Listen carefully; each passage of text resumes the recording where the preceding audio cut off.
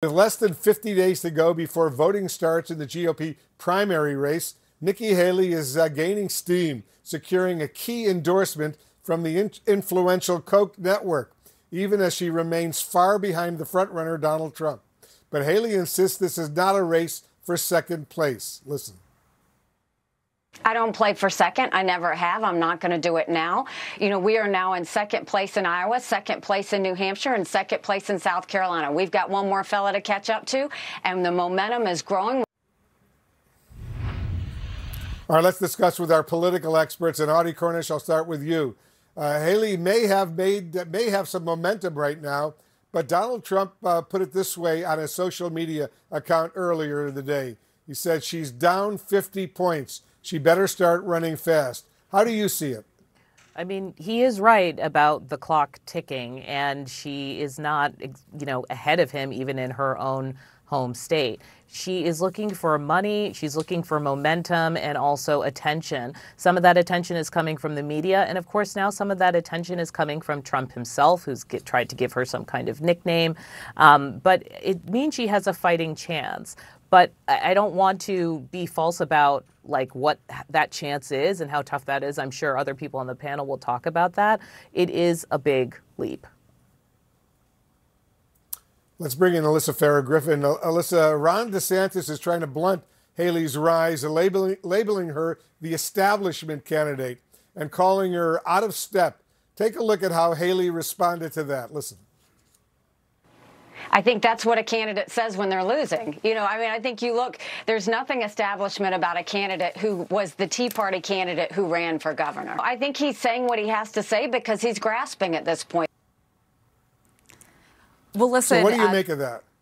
Yeah, I mean, honestly, the establishment candidate in the race is certainly Donald Trump, but Nikki Haley is the most formidable option to take him on for frontrunner status. She's in second place now in Iowa, New Hampshire, and South Carolina. To Audie's point, it's still a tremendous lead that Donald Trump has that she would have to overcome. But I think, for someone like a Ron DeSantis, it's really Iowa or bust, and he's still not within striking distance of Donald Trump. Nikki Haley, on the other hand, has focused quite a bit on New Hampshire. New Hampshire is unique in that independents can vote in the primary. I'd keep an eye on Governor Chris Sununu. That could be an endorsement that could be incredibly beneficial to Governor Haley there and give her a real fighting chance heading into South Carolina and Super Tuesday. The governor's outperformed Donald Trump in his own state, so I think all eyes are really on New Hampshire if Nikki Haley is going to pull off a miracle.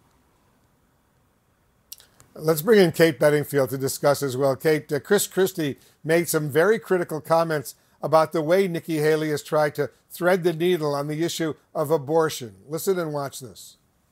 You can't say one thing in Iowa and something different in New Hampshire. Now, I was on the stage next to Governor Haley when she gave a long talk at, I think it was the second debate, about how we don't want to divide the country on this. We have to respect everyone's opinions.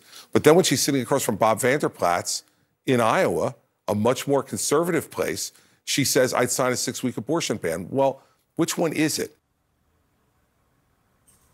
So is this a vulnerability for Nikki Haley, Kate? Oh, no question. I think, Chris Christie is absolutely right about that. And I think if Nikki Haley were somehow to pull an inside straight and get the Republican nomination, she would be answering for that 6-week abortion ban answer for the entirety of the campaign. I know certainly the Biden campaign and Democrats would be forcing her to. And we've seen across the country that kind of position on abortion isn't palatable to voters. So yes, I think that is an enormous vulnerability for her. And I think, this endorsement from Koch is interesting because, Iowa is a ground game state. It's a state that's all about organization, having resources, having money to be able, if she has any shot at sort of pulling off some sort of upset in Iowa. Alyssa's absolutely right. She's focused on New Hampshire. But for DeSantis, the question is entirely Iowa. And if Nikki Haley can pull off even a better than expected performance, she doesn't have to win Iowa, but if she's able to pull off a better than expected performance, that's going to give her momentum going into New Hampshire. So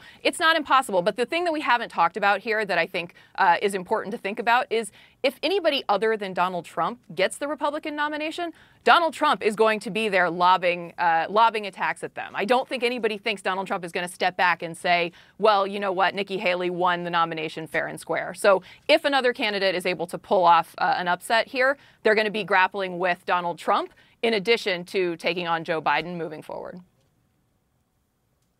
You know, it's interesting, Audie. You can't help but notice that these candidates are spending a lot of time targeting each other right now rather than taking the fight to the front runner, Donald Trump. Is that a mistake? Well, to the point we just heard earlier, if you can't handle the heat, you're certainly not going to be able to handle the fire later on when you are perhaps up against the front runner in this race. Also, people have to draw some kind of distinction. And right now, you're seeing with DeSantis, it didn't totally work to say he was more to the right of Trump or that he was Trump without the baggage. Some of these arguments aren't working, and you don't know that until they are critiquing each other. So I don't think it's a mistake. But again, time is of the essence if you are trying to, in some way, bring together the people who are not supporting Donald Trump in the primary right now and convince them that you're a viable alternative. Alyssa, as we approach the final stretch of the campaign now before Iowa, do you see an openness among Republican voters to actually picking a candidate other than Donald Trump? I think so. I think that there is momentum, and polls can only tell us so much. Not a single vote has actually been cast. The caucuses are, as you said, more than 50 days out. So I think that Nikki Haley has been somebody who's emerged as somebody who can distinguish herself from Donald Trump. I think world events, what we see with, Israel and Hamas, she shows a knowledge and a depth on foreign policy that I think is appealing. And I do think she's able to resonate with independents in a way that Donald Trump is just radioactive. But herein lies the problem that the GOP faces in the Trump era. Nikki Haley performs head-to-head much better against Joe Biden, beating him by nearly 6 points. But she's got to get through the primary, and that is still very much an uphill battle. I mean, Donald Trump is hands down the favorite at this point, but it's not too late to rule out some kind of an upset.